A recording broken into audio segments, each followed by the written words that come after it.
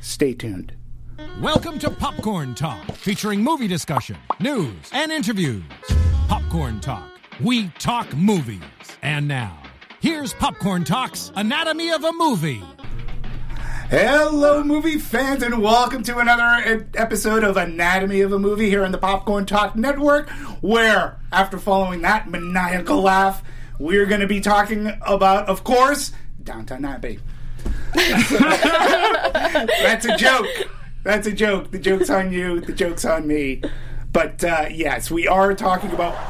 Hey! I feel like Rupert Pumpkin. Yeah. Which we'll talk about later. So, yes, thank you for joining Anatomy of a Movie. We are today going to be talking Joker, one of the most anticipated movies of the year, going in, especially going into the awards season.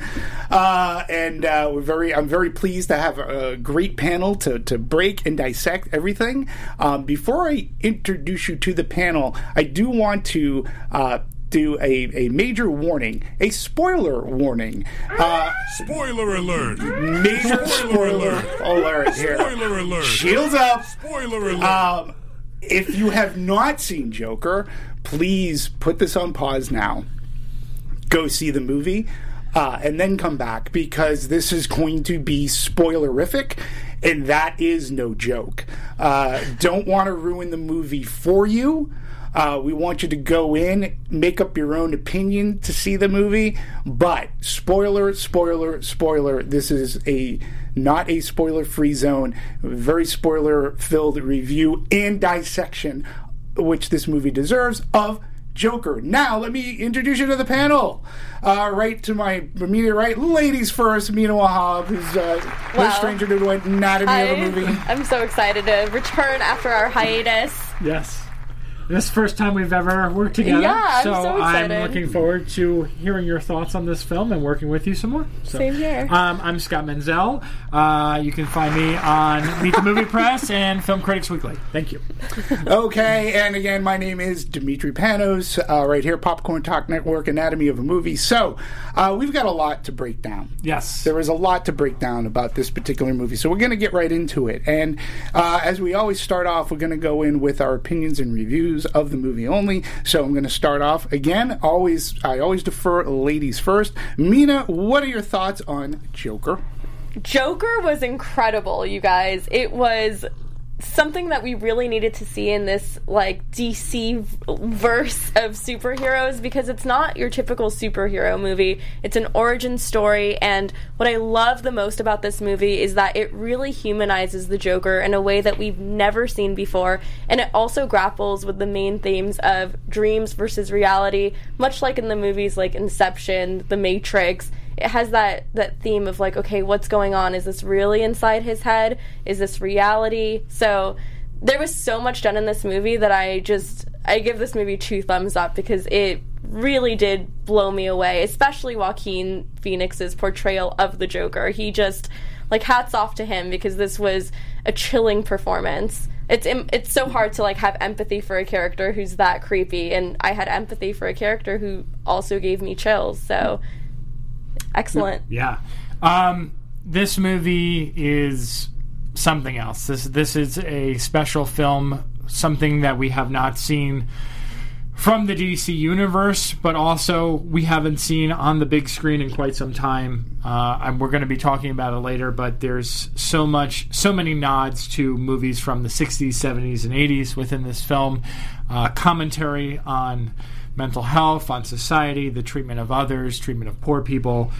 And as everyone, and I will echo you and say, Joaquin Phoenix is just a force of nature in this film, and just incredible. And this is his statue. He deserves that statue for this movie. He's that great. Oh, 100%. Mm-hmm. Yeah, I mean, for me, Joker is DC's best movie outing since the Nolan years. And it's not a superhero movie. Not at all. It's not even, to me, it's not even an origin story. For me, this is a gritty crime drama, and it's a journey into madness that mirrors current societal dystopic events.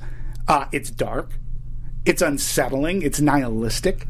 It's the type of movies they used to make in the 70s and the very early 80s, which we're going to talk about this time period in which it's in. I agree. Like, Joaquin Phoenix's performance is the kind of performance, too, that the Academy loves. And we'll talk about its legacy and its Oscar a little bit later in the show, but everybody here seems to be in agreement. He should at the very least get a nomination, maybe walk away with the statuette, because the Academy loves transformation. Mm-hmm. And he transformed to play the role of Arthur Fleck. So we'll talk a little bit about that later. So right now I want to start talking about, I want to do a little character study about Arthur Fleck himself, played by Joaquin Phoenix. Arthur Fleck is the character, which eventually devolves into the Joker. And I want to talk about specifically his relationships throughout the entire movie. These relationships can make a person or break a person. And we're also going to talk about, and again, I have to bring up spoiler, what happens in certain relationships. And the first one I have to talk about, or I want to talk about, is Arthur Fleck's relationship with his mother, Penny Fleck. Okay. What did you think? Again, ladies first, Mina. His relationship, Arthur Fleck's relationship with Penny, his mom.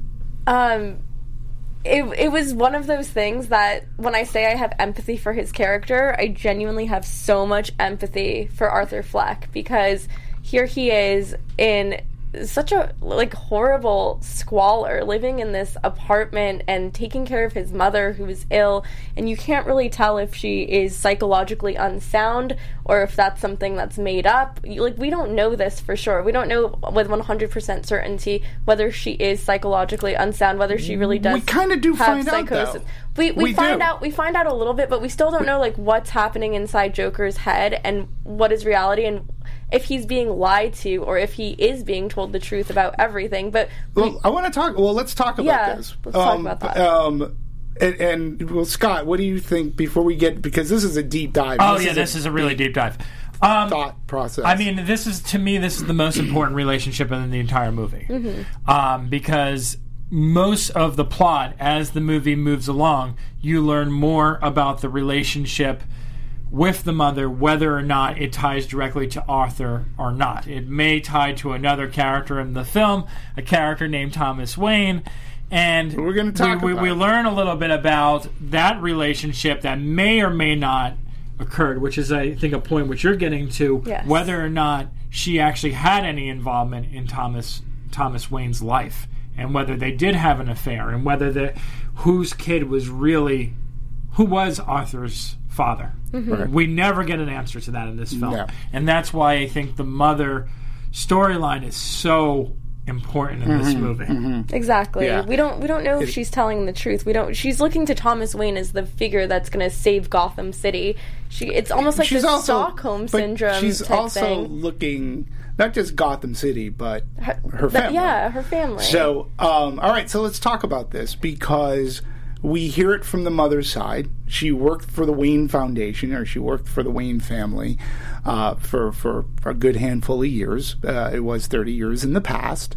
And, she believes that Thomas Wayne is this really nice guy. And we're going to talk a little Thomas Wayne, too, because that's something else we really do need to talk about societal dystopia. I view this as part of Arthur's spiral down. And I did, when you, there's a key moment where she's waiting for a letter from Thomas Wayne that never comes. It's almost like an unrequited love. And she goes, and she's very ill. She's on death's bed. And she writes one more letter, one last chance to get this letter out. And she even says, Arthur, it's extremely important this goes out. And before he pops it in the mailbox, he reads it. And what he takes away from it is that he is a bastard child from an illicit affair that was covered up, and it was between Thomas Wayne and Penny when she worked at the manor. And this sets Arthur off, and then he goes on his own fact-finding type of journey to figure out if this is true, to try to figure out his own identity at this point. And the way that I viewed it is as I did believe the mother was crazy. I believe that the mother was nuts, because when we meet Thomas Wayne in that theater, in the restroom, and he, basically when we see, let's back up a bit. There's this scene where Arthur goes to the Wayne Manor and he sees a little Bruce, and he does some magic with Bruce, but then he does the unholy, in which he actually physically touches him, and then Alfred, I'm assuming that was Alfred the butler, comes by, and Arthur says, "I'm Arthur Fleck, I'm Penny Fleck's son," and he goes, "Oh, you're that." Oh, so there's automatically Alfred the butler recognizes the name, recognizes who he is, and sees a problem, a major problem, grabs Bruce away, and basically Arthur runs away. And then we get to this whole, during this rally, you want to say, at this theater, this benefit that the Wayne is holding, he sneaks in, he's in the bathroom, and then we learn from Thomas Wayne, he's like, "Yeah, your mom worked for me." He goes, "We had to have her sent away. She was crazy." Like, you're adopted. He goes, "What do you mean I'm adopted?" And that whole scene to me right there, I do believe that scene happened. He got punched in the face, and he felt that. It took him out of his reverie, because he has this condition of laughing at inappropriate moments. We all laugh at inappropriate moments sometimes when people fall, right? But to me, and then he goes and he does some reconnaissance, and he goes to Arkham Hospital, and he finds records. And my whole take on it is that this is why she was crazy, is that if she was sent to Arkham by the Waynes, she wouldn't hold this love for the Waynes. If she wasn't crazy and somebody put you in an insane asylum, you'd be pretty pissed. You'd be like, "What the hell?" And you'd come out of that insane asylum probably trying to ruin those people's lives, but she didn't. She held the Waynes to the highest level of stature and savior, like almost deity-like. He can't. If he knew where we lived, he wouldn't like this at all. And it's like, oh no, you're. To me, I looked at it as kind of, she was crazy, and that to Arthur, that was more or less it. He lost every connection and relationship to reality, to connection with human beings. If his own mother is not being truthful with him and he's teetering. See, I didn't find Arthur as sympathetic. He was already a little off. It's how this character is going to go. And this guy all he was doing is trying to look for a little empathy from somebody. And one person he thought he could guarantee get that from his mom. And then he finds out, no, even my own mother lies to me about my life. Like, I'm adopted. Like, and there's no relationship with the Wayne. He just punched me in the nose. Like, I mean, the shock to the system for him, one can imagine it. It's really perfectly visualized, I thought, thematically. So what do you think about that? I totally understand your perspective, and I think that's, one perspective of what the movie is trying to do, is trying to differentiate between reality and dreams and psychosis. And I think that it could be true that, yeah, maybe the mom is crazy, and I understand your perspective when you say, oh, how can someone love another person who put them in an insane asylum if they weren't crazy. But I don't think that is enough justification to prove that she's crazy. Just the fact that she still holds love for Bruce Wayne's father. I think that... Do you believe that Thomas Wayne was the father? Because I didn't. I don't know who the father would be, but I think there has to be something that went on in terms of like some sort of like either romantic relationship or sexual relationship. There has to be something that happened. There's no smoke without fire. So I think there has to be like some sort of morsel of truth there. And I think this movie says a lot about the voiceless and how when there is a power imbalance, you can easily be written off as crazy, thrown in an insane asylum, like nobody believes your story because of this power asymmetry. Like, how many times did the victims of Harvey Weinstein feel silenced and they had no power to speak up? And now there's like this whole Me Too movement, and Gloria Allred represented so many women affected by, different white men in power who silenced the voice of women and dismissed them as crazy. So I think that's like part of what this movie says is like, oh, it's very much possible that his mom could be crazy, but it's also very much possible that she is telling the truth and that she's not lying to her son. And it's also possible she was lying to her son. Let's be honest. It's also possible that she is telling the truth to her son in what she believes to be the truth, even if it is the lie. Right. So maybe she believes in the lie. That's something that's crazy. That's mental illness. Crazy. Yeah. I mean, I'm just, I'm not made. That's still crazy. But again, she did lie to the son. But we don't know who Joker's father is. You don't know who. We don't know. Again, so then you don't believe that Thomas Wayne is the dad. He could be, though. But you don't. Again, it could be Alfred. It could be Think of it. It could be Alfred. It really could be anybody. But here's the thing. It could be anyone. There's no reason that someone Bruce, like that whole dynamic with the butler being so scared of this person, that could just be orders or like a directive that was given to him. Hey, if Joker ever comes into the picture, if this person ever comes in, run because they're crazy. No, I mean, but they would know the son. Okay, unless he came out and said, I am Penny Fleck's son. To me, again, when you're working, if she was working in Wayne Manor, right, okay, so there might be a lot of people there, but if somebody goes crazy in there and they're a little bit off, even let's put it to you this way, and we're going to talk about his work relationship, the people that Arthur worked with, his boss even said, the other coworkers are a little bit afraid of you. Like, you're a little bit off. He is off, but that doesn't mean that his version of reality doesn't have merit. What I'm getting at is, if she's off, her coworkers are going to know about it. They're going to know that she's a little off. Like you don't stand out being crazy. Like, she stood out, and there was something going on that they had to put her away, and she was put away. I didn't see the documents for however many years.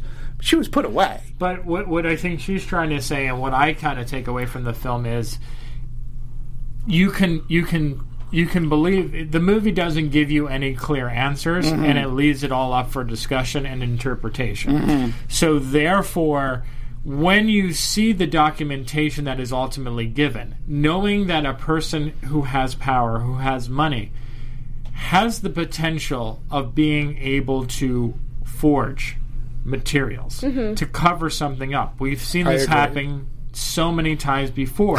And considering that the vision of his mom when he's reading the materials is coming from his own perspective in his mind, and he's already a little cuckoo upstairs, you therefore don't know if his thoughts in that moment are what he's envisioning or what really happened. So therefore, you both have valid points, and that's what's really up for discussion, because she can be right and you can be right. Because that's the great thing about this movie, and that's why I think this character is such the important figure of this movie, because it really comes back to whether or not the mom is lying to him, whether, like she's saying, is it in her head and she thinks she's doing the right thing, or is it someone of a higher power who's really a douchebag, who has really have taken control of the situation and made this person feel this way. And we have this battered wife syndrome, right? Sure. Like where like Stockholm syndrome, right? Exactly. Essentially. Someone could be beaten and says, "Oh, I love you. It's okay." Right. And the thing is that you get, and that's becomes a form of mental illness in a way too. Yeah. So Absolutely. there's that relationship to me, even seeing it multiple times, is not 100% clear. Right. I don't know. I'm still not 100% sold that she was, in fact, crazy and she was lying to him. Yeah. Or if that was really her truth, or whether it was the truth. Yeah. And that someone still covered it up. And also playing on the fact that we don't know for sure if he is adopted, even if the papers are there. Because remember, there was that flashback where she's being forced to sign something, but you don't know if that's in her head or if it's reality, and you don't know because of the power imbalance what Bruce Wayne's father is able to do with the mansion that he lives in, with the state of how Gotham City is. I mean, in every portrayal of Batman and the Joker, Bruce Wayne's father is portrayed as like this very charitable figure. Mm-hmm. But this movie is different because it is being told from Joker's perspective, that we really don't know the reality. But a lot of it isn't told for. I mean, yes, it's Joker, but there are scenes though. I mean, they do change the character of Wayne's. We're going to get to the Wayne's in a little bit, and I do want to say this one thing though. Again, the other key to me was the administrative guy at Arkham Hospital, and that. He gets it, he's reading it, and then he looks up, he goes, wait, you're the son? He goes, oh, okay. Yeah. And so that's the second person who, goes, oh, you're the son, okay. You know what? You need to go. But here's the other thing, though, you right? You need to go. If we can both agree that the mother and the son is off in some sort of way, we don't know if the mother's mental illness, if she even has one, we don't know if it's biological or if it was nurtured by an abusive relationship. Mm-hmm. Therefore, we don't know if her son, the way mental illness works, especially if it's something like schizophrenia, for instance, you have a higher percentage of having mental illness if you have someone in your family who has mental illness. Right. So if it's factually accurate that she does indeed have mental illness and her diagnosis of psychosis is correct, there's a high likelihood that her son would also have it. But that would also make it that her son is her biological son and, in fact, not her adoptive son. And that would change the course of the entire story to show that part of her story is factually correct. But they did go out of its way to say he was abused. Horribly. You can have both, though. You can have mental illness and be abused, though. They don't have to be mutually exclusive. But the type of abuse that he had could make, and there was no trauma. But there was no. See, there was again, going back to her point, within Wayne Manor at the time, you don't know if it was people within that where they abused her. You don't this is, and there's a reason. Him. No, I know that, but what I'm saying is, if he's there and they say in that statement he was abused multiple times, how do you know it wasn't by people that Wayne knew? Mm-hmm. How do you know that it wasn't that she was passed around? I mean, we've seen so many things like this, where a woman is passed around in a higher executive office because of being attractive and stuff like that. Which I think is why it was so important to show the younger version to see she was really attractive kind of thing too, because that could add into it. And it took place in the 70s. Right, and it took in the 70s. And that's why I think it's so important to go back to the fact that Brian Tyree Henry's character basically looked at the paperwork, but he said, I didn't work here, I don't know this.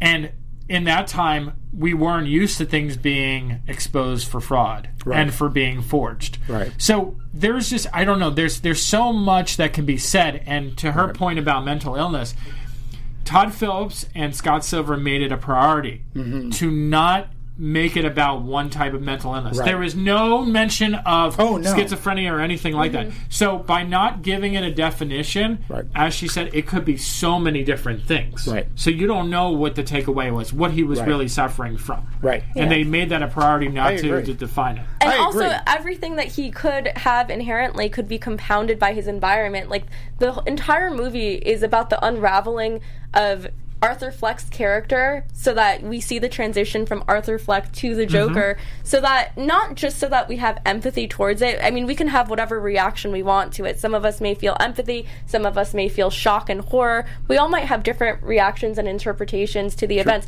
But the point is that this character, Arthur Fleck, obviously is not part of the norm in society. He's an outcast, he's misunderstood, and he's not being treated the way other people in society are. Not just because of his socioeconomic status, but also his personality, his awkwardness, his inability to socialize properly with people. And on top of that, we see beating after beating. So not only was he apparently abused early in his life as a child, he was also abused in the very beginning of the movie and beat up with the sign that he was carrying when he was dressed up as a clown. And then he faced more and more of this as the story progresses. And then he's being given a gun and being given all these props when he's not in the mental condition to be able to do these things. And we realize with his character that all he really wants, not to simplify this in any sort of way, but he wants love, and that is demonstrated in the reveries that he has when he daydreams about the neighbor. And don't get ahead. Not to spoil everything, but, I don't want to get ahead of things. I just want to stay right now with the mom. That's what's going on. No, but we just talked a lot about stuff, but I wanted to stay again.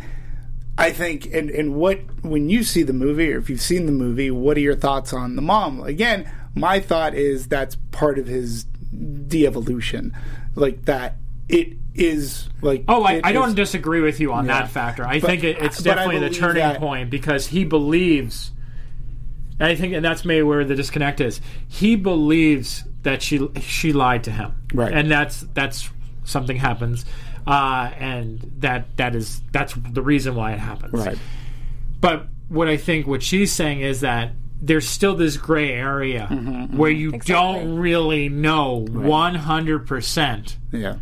Because it's not told from her perspective what really happened. Yeah. There's that gap where it's not really a focus from her. We get it from Thomas Wayne's perspective. Yep. We get it from the guy who gives the paperwork, and Arthur can reflect on what he thinks happens. Well, but we never see a flashback from her perspective. But her perspective, because we don't need to. She tells what her perspective is right from the get-go. Yeah. I love Thomas Wayne. If he knew where I was right now, he would get us out of here. He wouldn't be happy right now. We know her perspective.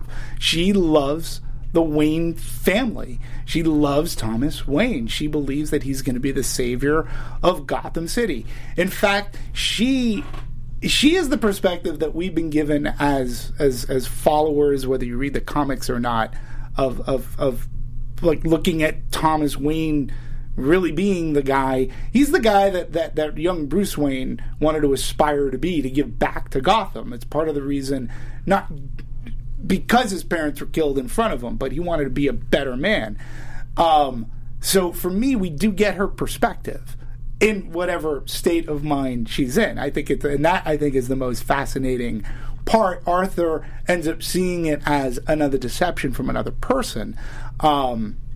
So, yeah, I really, again, this is one of the aspects of this movie that I love so much, is because of this type of discussion. What ends up being real? Like, do you believe the mother? I mean, obviously the mother, the facts we know is the mother worked there. Mm-hmm. We know that, right? We know that the mother was in Arkham Hospital. We know that the mother is sick. We know that Arthur takes care of his mom. But what her point was is that if she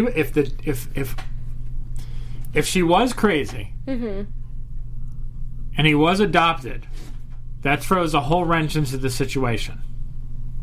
How so? Because that means that a crazy woman would have had to adopt a crazy kid. Mm-hmm. Which is just seems coincidence. Yeah, well, which is such a weird coincidence. It couldn't be nature versus nurture. I mean, if this kid was being abused as a 5-year-old, 6-year-old, he's being chained to a hot radiator.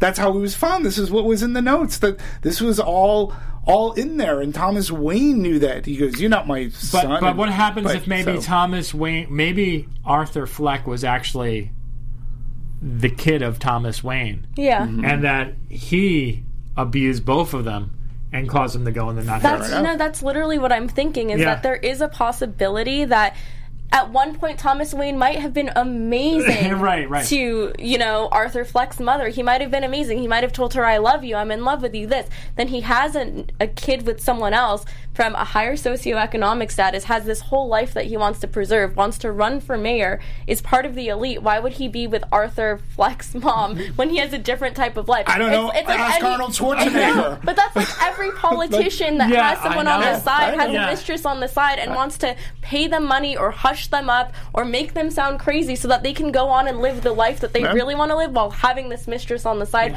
That is very much a possibility with what happened. Yeah. And the fact that she still loves him could be because she only remembers the good. She only remembers when he was good to her. And also, when you have trauma, any sort of like PTSD or trauma, your memory of events is very fuzzy, where you can block out negative and only remember the positive. You can go... I don't know if you're going to block out not- an entire stay at Arkham Asylum or Arkham Hospital, as it's put in this movie. But I want to move on to the neighbor, because, again, I do think that the mother, to your point, Scott, is the most important relationship. I think the second most important is the neighbor.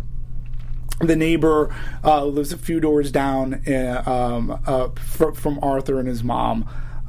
Right now, I forget Zazie Beetz, but I forget the character's name. I have it up here. Sophie Demens. Yeah. So Sophie and her daughter, who also live in this decrepit apartment building, they meet in the elevator, and they have an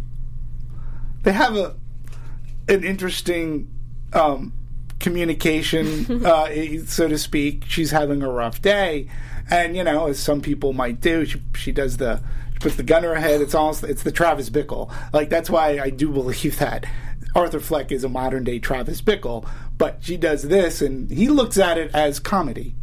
Like, Arthur's view of this is like, oh yeah, I get that. That's sort of funny. And when he's walking down the hall, he's like, hey, and he does it with a little more flair. She's like, yeah, okay.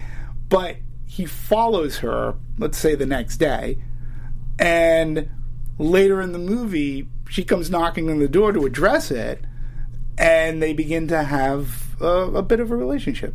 And a seemingly nice relationship. She was understanding. He invited her to his comedy show, and she seemed to kind of get it. She was laughing. She was having a good time. She was there when the mother had to go to the hospital. She was there to console him. But then we find out, and again, spoiler. Oh my God, I'm getting chills. I'm literally getting chills. And again, there was no... and seeing the movie twice, too, there were no clues to the fact that relationship never existed. You find out it never existed. The character existed, and the way we found out was horrifying. Oh my gosh. Horrifying. So that was a crazy relationship, in a sense. Yeah. And that's when you start going, that's when you question reality. Like, what is going on here? When he, after his rough day, into Sophie's thing too, it's pouring out. He goes into their house or their apartment. He sits down. She comes out of her daughter's bedroom, and she's shocked. They're like, what are you doing here? You're in the wrong apartment. He said, I just had a really bad day. And she turns into, well, is there anybody we can call? Like, what can we do? She goes into a sweet mode, like a helpful, like very nurturing, motherly. It was actually, to me, I found it to be kind of sweet. And then they sort of zoom in to Arthur Fleck, and then the next scene we see Arthur Fleck walking out of the apartment. Now, are they alive? Yeah, they're alive. Are they? Because Yeah. we never see them again. How do you know? I feel like they are alive. I mean, he was triggered because she said, "Can we call your mother?" And that was at the point that the mother was not there anymore. Right.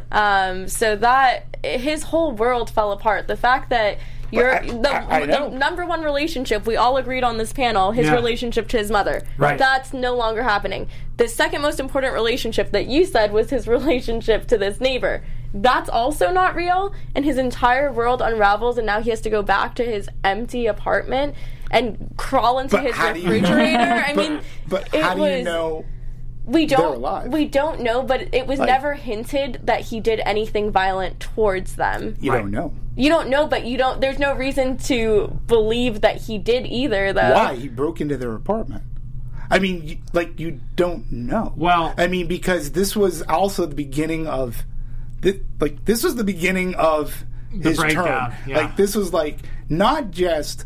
And we'll go not just what happened on the train earlier, right? Which was, you could say that started everything, but this is the beginning of his unraveling. This is the beginning of the death of Arthur Fleck. You would think that if he did do that, that from an objective, omniscient point of view, whatever the narrator's point of view in the story is, that it would pan to some sort of image of them in distress or dead on the floor. And the movie didn't do that, even though it did it in other scenarios. But again, if you're questioning reality, it's a possibility. I can't say it's not true, but I can. In that case, I can bring up anything as being implausible or crazy. But we just did with the mom. Yeah. And so, again, it's are they alive or are they dead? Yeah. I mean, you just don't know. We never see them again. Never see them probably again. Just extremely traumatized. I also think that they're still alive, and the reason why is because in a scene that happens a few moments after that, there is two gentlemen from the club that he used, the job place, Ha-Ha's, where he works at, and one of those people do get killed and the other person does not. And as the one gentleman is leaving, he says, "You were the only one who was nice to me." I want to talk about that too. Kisses him on the head. But going back to her point about why I feel that she didn't, is that in his mind throughout this movie, that is ultimately, you made up this wonderful statement about love, and that's his whole purpose, was that he was looking to find love, and he made up this relationship with this character, hoping that he would find love, and this was his definition of what he wanted out of life, and this is really all he wanted. He wanted someone to come home to who would comfort him on a bad day. It was sweet, and it was sweet. Creepy a little bit, and you can tell something was off when the scene in the movie where he follows her, and then she comes back to the door, and then she opens the door, and she's like, "Did you follow me the other day?" And then it's just she's kind of cool with it, and you're like, okay, she can't be crazy too. Everyone in this movie can't be crazy, right. So there's got to be something going on with this. And for one moment, Arthur seemed comfortable, right? For one moment, because he told the truth. And then she said, "Well, I was kind of hoping you would come back and rob the bank." And for one moment, he was actually funny when he said, "Well, I got a gun. I can come back tomorrow." Right. And that's actually very funny. Yeah. That was the one time where his comedy worked, and she cracked a smile. Yeah. That was a very sweit moment. And you're like, "Oh." I don't think that moment happened. It didn't. I don't think any of it happened besides the elevator scene in the beginning and him stalking her and the bus. stalking her But she never confronted him about stalking. He just had this fixation with her. But I have a hot take, you guys, and this is really this is really important because building on the concept of he wasn't loved, and this is something that was a void in his life that he always wanted, and it's mirrored in how his brain and his mind drifts off in these daydreams where he just wants to be loved. I think the key thing that we're forgetting is that Arthur Fleck, all he wanted to do other than be loved was love other people and entertain them. And it's shown in his dreams where he's like, my mom said that my purpose is to bring joy and laughter to everyone. And that's when he puts on the clown mask, he wants to make people happy. He is the most himself and in his element when he's dancing, when he's trying to make people happy, when people are receptive to him.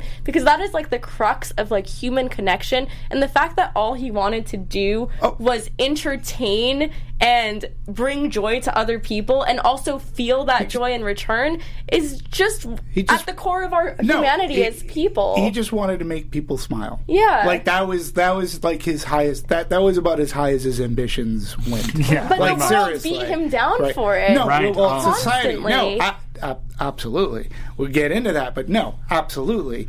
But again, the man was a little off to begin with, but all he tried to do is, that was about as high as his ambitions went. All I'm saying with the neighbor character is that the reason why I don't think anything happened to her is because she was never mean to him. Right. And he showed this pattern, although it was only once, someone who wasn't mean to him didn't end up in the wrath. And so the can I call your mom? Can I call your what might have been was her that kindness grace. that he was like looking for, and that he kind of walked out. There was no scene in that, like at the end of the movie, it's left up to interpretation. I know we're going off topic, where like something happens with one of the other characters and you see blood on the floor. Sure. With this case scenario, he walks out, you see him walking out of there. Right. There's no blood at all. Right. So that's why I agree with her that I do think that she's still alive. Very good And he's always taking care of other, like he's taking care of his mom in the movie. Right. He's trying to bring joy. It's not about just like the fame. It's about being And he never recognized. takes violence towards women either. No. In most of the movie, I enjoyed that. It was always towards men. And the times that he is violent, do you realize that the times that he is violent is when it's in self-defense? Yes, that's I mean, that's another Come on. factor. That's why I'm so upset at, like, I just feel so upset and heated because I feel like, the people, the reactions to the Joker and how he's just, like, gone crazy and devolved. Like, yeah, that is true to a certain extent, but look at the events leading up to that and how he was so kind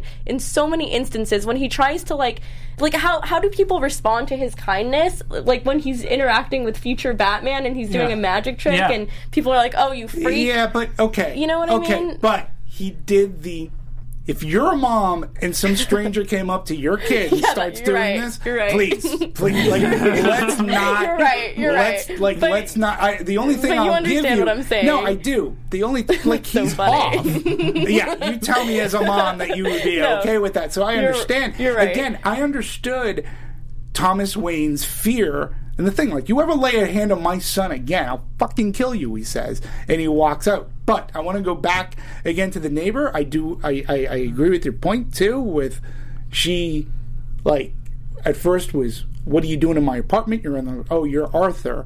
But for the audience, you're like, what the? Oh, my God. Mm-hmm. Yeah. But when he says, I had a really bad day, and she all of a sudden softens and says, and then he walks out. So I want to go. We're gonna go back to the therapist, but I want to talk about his relationship with boss and coworkers. Since we brought up, that's when he really goes off the rails. Yes. And then we have Jerry, the little man, and so there was the gentleman at the beginning of the movie after he got beat with his own sign. The next day, he's like, "Hey, man, you got to protect yourself." He goes, "Here," and he gives him a gun. And he goes, "Don't worry, it's just between us." And when in the hospital scene, when he's doing the song and dance, and he's very happy, everybody's smiling, laughing. It's all obviously a children's ward, and they were very sick. And then the gun falls out. You're like, "Oh shit!" And he picked it up. And then his boss pretty much fires him. What do you have a gun for? And I think it was Ray, might have been that character's name. Yeah. And he's like, he goes, well, he told me a week ago you were trying to buy a gun off him. One other person just lying to him and actually like just turning him over. Yeah. Right. So when they come over, and it is very interesting because they come over to the house and you think, well, the premise is, we heard your mom died. We wanted to come over, maybe have some drinks with you. The brown paper bag.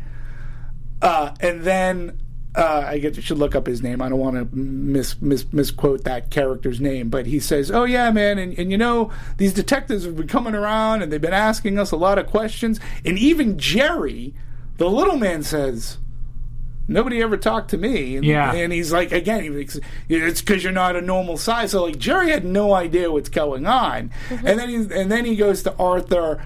So Arthur, what did you tell these guys? I want to make sure our story's lined up. And Arthur's already wise to him because he already sold him down a river twice. And that is right there probably the most violent death in the movie. Yes. I mean, there's been shooting. Yeah. There was more shooting to come, but that was by far. Scissors in the throat and then in the eye Oh my gosh, socket. no. And then he pushed it in up against the thing, and poor Jerry. And then the biggest joke. Funniest scene in the Well, movie. people were cracking, but again, so dark. think about this though. This is the punchline that the Joker gets. There's a little guy. I told him to leave. He can't leave because he can't reach the latch. Like, the Joker would find this hysterical, and he did. Right. And the audience does too. So for that moment, again, we all laugh at other people's discomfort. And when things go awry, somebody trips on a crack in the street, you'll go, oh my God, that was, and then you might want to get, most of us will also go, hey, can I help you get up? But we've all done it. When Jerry can't reach that, not only is it's laughable, but it's horrific. Yeah. And when he goes, sure, because just a second before when he was walking by, Arthur's like, ah! And he scares the shit out of the audience and of poor Jerry. He comes over, he opened the door, and then he shuts it. Yeah. And then he says, to me, this is the most tenderest of real relationships. When he says, Jerry, you're the only person that treated me right. That's why I'm letting you go. And he kisses him on the forehead. He opens the door. Sweet. Yeah. And Jerry's like, feet don't fill me now. Let me get out of here. But to me, that was the tenderest relationship that Arthur had. And it was true. And you felt for Jerry. You laughed. That is a crazy scene. His boss sells him down the river. And again, to all of our points from earlier on, none of this was necessarily of Arthur's fault. These ruffians steal his board. They beat the shit out of him with his own board. They crack it in his face, not just his head, his face. It cracks.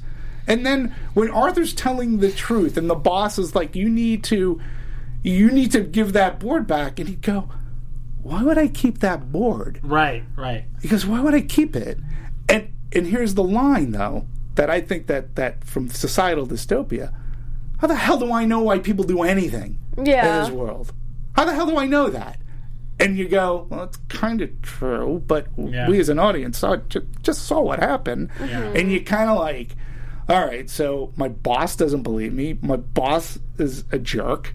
And then he ends up getting fired. And again, I thought it was funny. Oh yeah, I forgot to punch out, and he punches the punch clock. Yeah. So he had this weird relationship with work, but the only person in that workplace was little Jerry, and which is very, very nice relationship. It's so endearing. I want to go talk about the therapist because I do think you missed a big factor of which one of those characters. Okay, which because please bring it up. You brought it up earlier. Murray? Is that he gets it's Murray, right? So Murray? Robert De Niro plays Murray Franklin. Oh no! Which one? So I was talking about the coworker there who actually gives him the gun.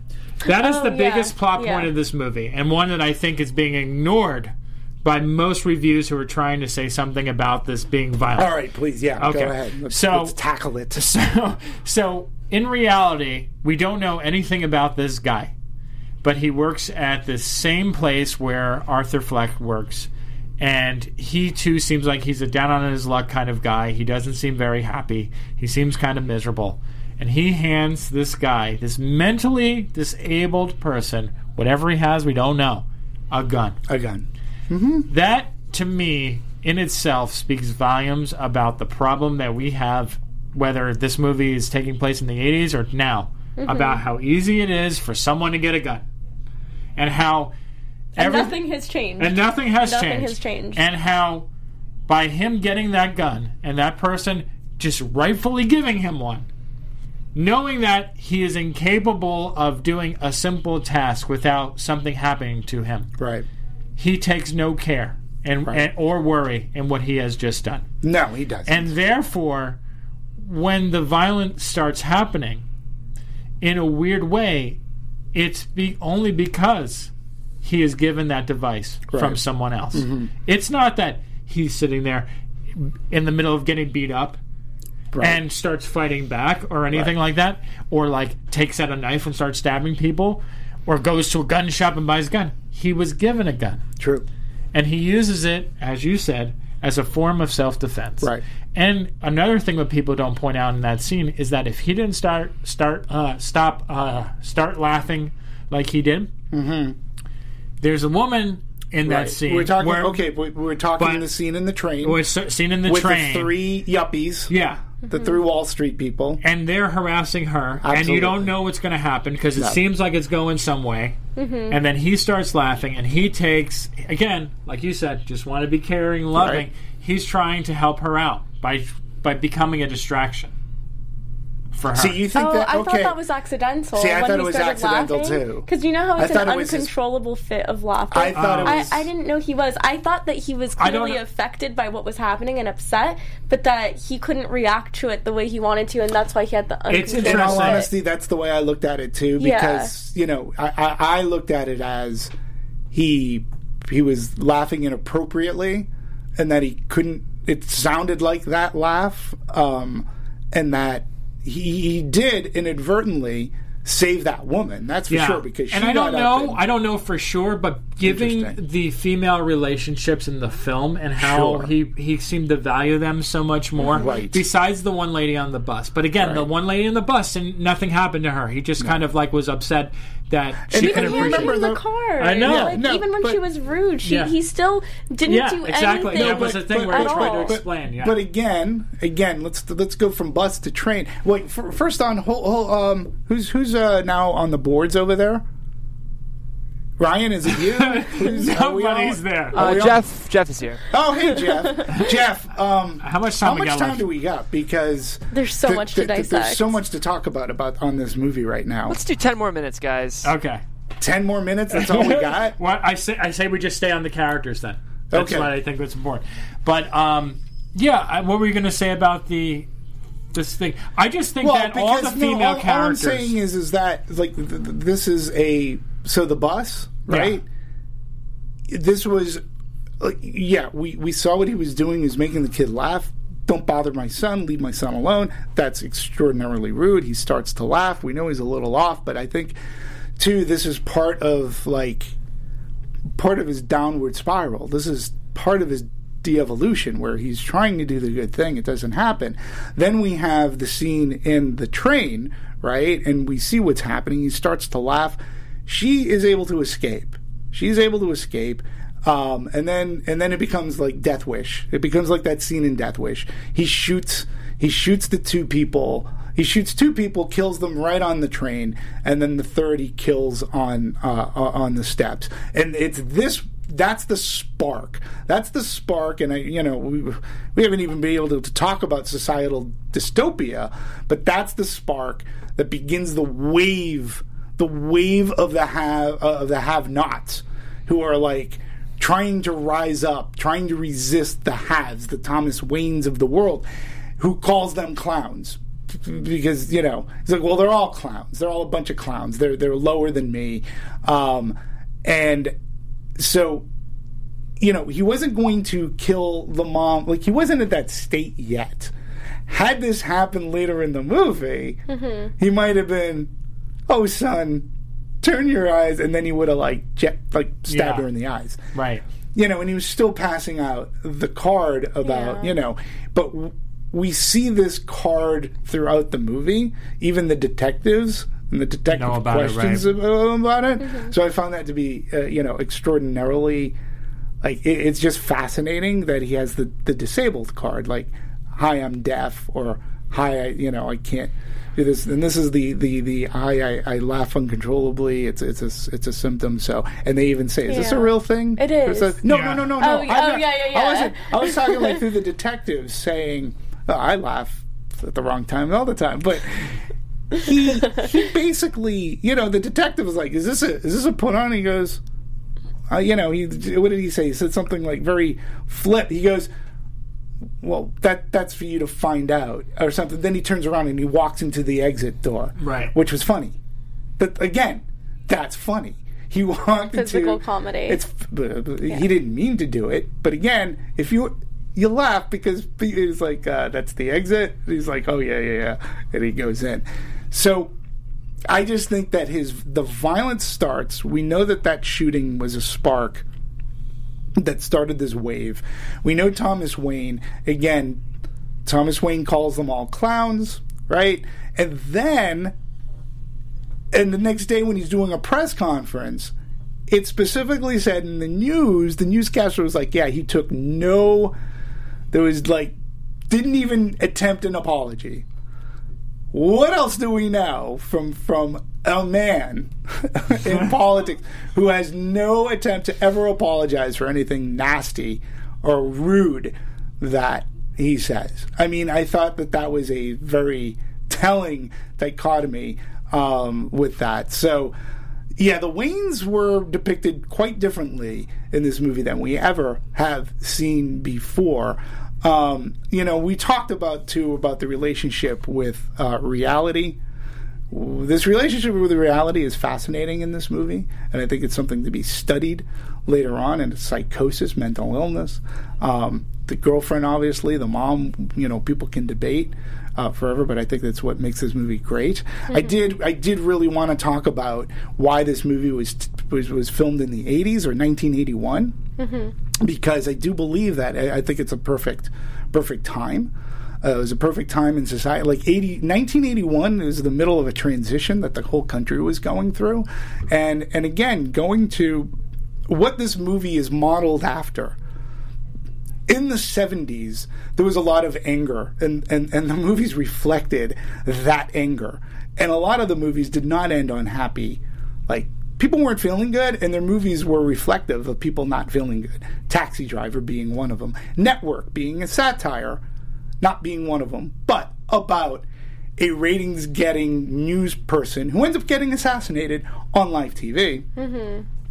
So I think that 1981 was a perfect mirror to set up to our society because people are angry. I loved how they kept on saying the anger builds, and I loved how Arthur Fleck's disposition changed the angrier that Gotham City became. Mm-hmm. And it became super rats. It was falling into decay. Mm-hmm. As was Arthur Fleck's psychosis, as his mind was losing it. And those movies in the 70s were violent movies. Taxi Driver, like I said, Travis Bickle, this whole thing, Travis Bickle's reality is always questioned from that movie from Scorsese, but the other movie, The King of Comedy, which came out in 1983, another Scorsese movie, it was almost as if this movie were built or filmed in a Scorsese universe, where Rupert Pupkin believed he was a funny comedian, but it was all in his head, and he ends up kidnapping the late-night talk show host, Jerry Lewis. But in this movie, we have Arthur Fleck doing the same thing. He's his reality of it all. And again, he wanted a father figure. Mm-hmm. And how does he imagine him going, God, I would give all this up to have a son like you. Yeah. To have a person like you. That was heartbreaking. It was like, but he loved, it was so... that's why I personally love that it was set here, and I do believe it makes it timeless, because if it was set today, I think it's too easy to point out social media. I want to talk social media for a second too. The television set. Mm-hmm. Television in the 70s and in the 80s, millions upon millions of viewers and ratings. Mm-hmm. As big as Big Bang Theory is, people say it's really huge, a lot of ratings, never as big as MASH, mm-hmm. which is in the 70s, or All in the Family, which was a satire of the social economics and race. That was, Scott, you had said it earlier, that was YouTube. Yeah. That's where people got. So when Murray shows the video of Arthur, that's symbolic of, that's a viral video. Mm-hmm. That is a viral video that he's showing to millions of people across the country, because this is the highest rated, it's the Tonight Show. Mm-hmm. And the use of that I thought was brilliant. You guys? Do you want to say something about this? Okay, go ahead. I'll follow you. Okay, all right. So, to me, I think that's that's a key scene, another key moment in the movie because it happens twice, right? You have the first scene where he's watching it with his mom. He's feeling comfortable, right? He's in his comfort zone. He's at home, laying in bed with his mom, watching the TV, watching his idol. His idol. That's what I take this as. Someone who he wants to be a comedian. He wants to be loved by people because that's the viewpoint that he has. And so he sees himself in the audience, basically standing up, and people at first around him start mocking him, and then he's like, no, give him a chance. And there's this nice level of humanity there, right? Where this guy who's the funny guy, who's the idol, steps forward and says, you know what, you're just a regular guy, but I want to bring you up to his spotlight because I can see deep down you're a good person. So he brings him into the spotlight, and he has this dream image of what this is going to be. And then when he finally gets his day, and he gets to see himself on the Murray Show, right. He gets to see that they show his clip, and at first he's so excited. He's like, "Oh my God, this is my moment. This is my idol. My idol's seeing me. He's gonna launch my career. He's gonna make all this sadness that I'm feeling right now is gonna turn into joy because I'm gonna finally get my breakthrough." And then he watches it. He's happy, and then all of a sudden he starts seeing the person that he worshipped also mocking him. Mm-hmm. Right. And then that person, because of like what we would do today and how we know because of viral videos with YouTube and things like that, because it became such a big thing, and people love when you mock other people and when people fall down. That's why we love celebrity culture, right? We love celebrities, but we love them even more when they do something that they fuck up, right? Kim Kardashian gets in a car crash. Oh my God, let's talk about it. What was she? Was she drinking? Was she doing this? What was going on? You know, whatever happens, we love poking fun at that. So therefore, in that time, in the 70s, you didn't have social media. No. You had the television set. Yes. And the ratings went up. And therefore, they bring him in. And he makes this key point, you know, you called me Joker, you call me Joker on the show. And then he gets what he has coming. And keep in mind, once again, I want to reiterate this point. At no point in this movie does Arthur Fleck or the character Joker ever kill someone who has not done something bad to him. Correct. Ever. He only takes out. He doesn't take it out on the audience. He doesn't take it out on the guests. No one. Takes it out on him.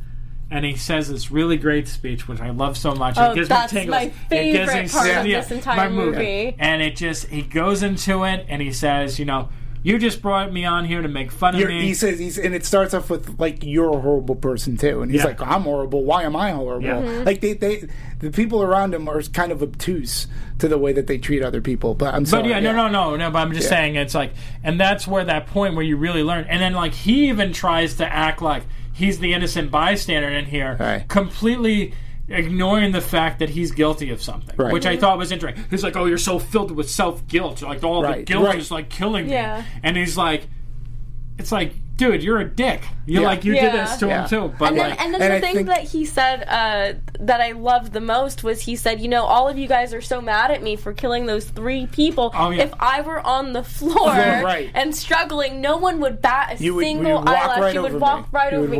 That right there summed up the entire movie as nobody recognizes me. Everyone hates me for doing this to these people, but what about me? What about the voiceless? And that right there, I thought was one of the most powerful scenes of that entire movie. And prior to that happening too, I call it like when he was prepping to go onto the show, he did the whole practicing routine, but then he did the knock knock joke, and he faux shot himself in the head, and he played dead. To me, on the Blu-ray, that chapter should be called "That's the Death of Arthur Fleck." In his mind, he had just killed Arthur Fleck, and that's when he tells, I want to be called Joker. And more telling in that scene when he says that, you know, he goes, why do you want Joker? He goes, well, that's what you called me. He goes, I called you that? Really? He goes, did I call him that? And he's like, I don't know. And he's like, Arthur remembers, Joker remembers. And that's part of the Joker character right there. Look, I think we may have to do a part 2 on this. Definitely have to do a part 2. There's, you know, we never discussed the controversy. Yeah, I know. Yeah, I think we're going to have to schedule a part 2 at some point with this panel because, look, I think what I love about all of you for being here is your passion for this movie. Yes. No, well, We're so passionate. I love this because we all love this movie. The reviews on it have been extraordinarily mixed, to some people actually calling this hollow. And I don't know what movie they watched.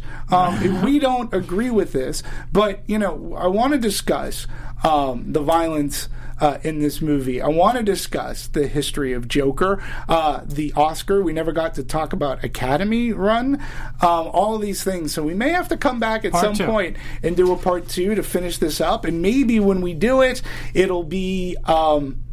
a lot of people have seen it then. Yeah, it's already breaking records right now for the month of October. So if people have seen it, they'll come back, maybe watch one, and we'll try to schedule a part 2 for next week, I think, because I think that the movie... There aren't a lot of movies that warrant this kind of a discussion, I believe. Mm-hmm. And when it does, and we're so passionate about it, we need to carry it on. Unfortunately, we do have time constraints, so I apologize about that. So hopefully you enjoyed what we were able to give you. I will talk to the powers that be. We will set up a part 2 to finish this, to put this all together. So it'll be Joker Part 1, Joker Part 2, and then we'll edit it together like a big Quentin Tarantino thing. And it'll end up being longer than the movie, but I think it deserves discussion. Mina, thank you very much. Please tell us, where can people find you? You guys can find me on Instagram at Mina Makes Magic, or you can go to my website at minamohab.com. It's been such a pleasure talking about the Joker. Awesome. And his character arc in this movie. So everyone check out Joker this weekend. Yeah. I'm Scott Menzel. You can find me on Twitter and Instagram at TheOtherScottM, or you can go to WeLiveEntertainment.com.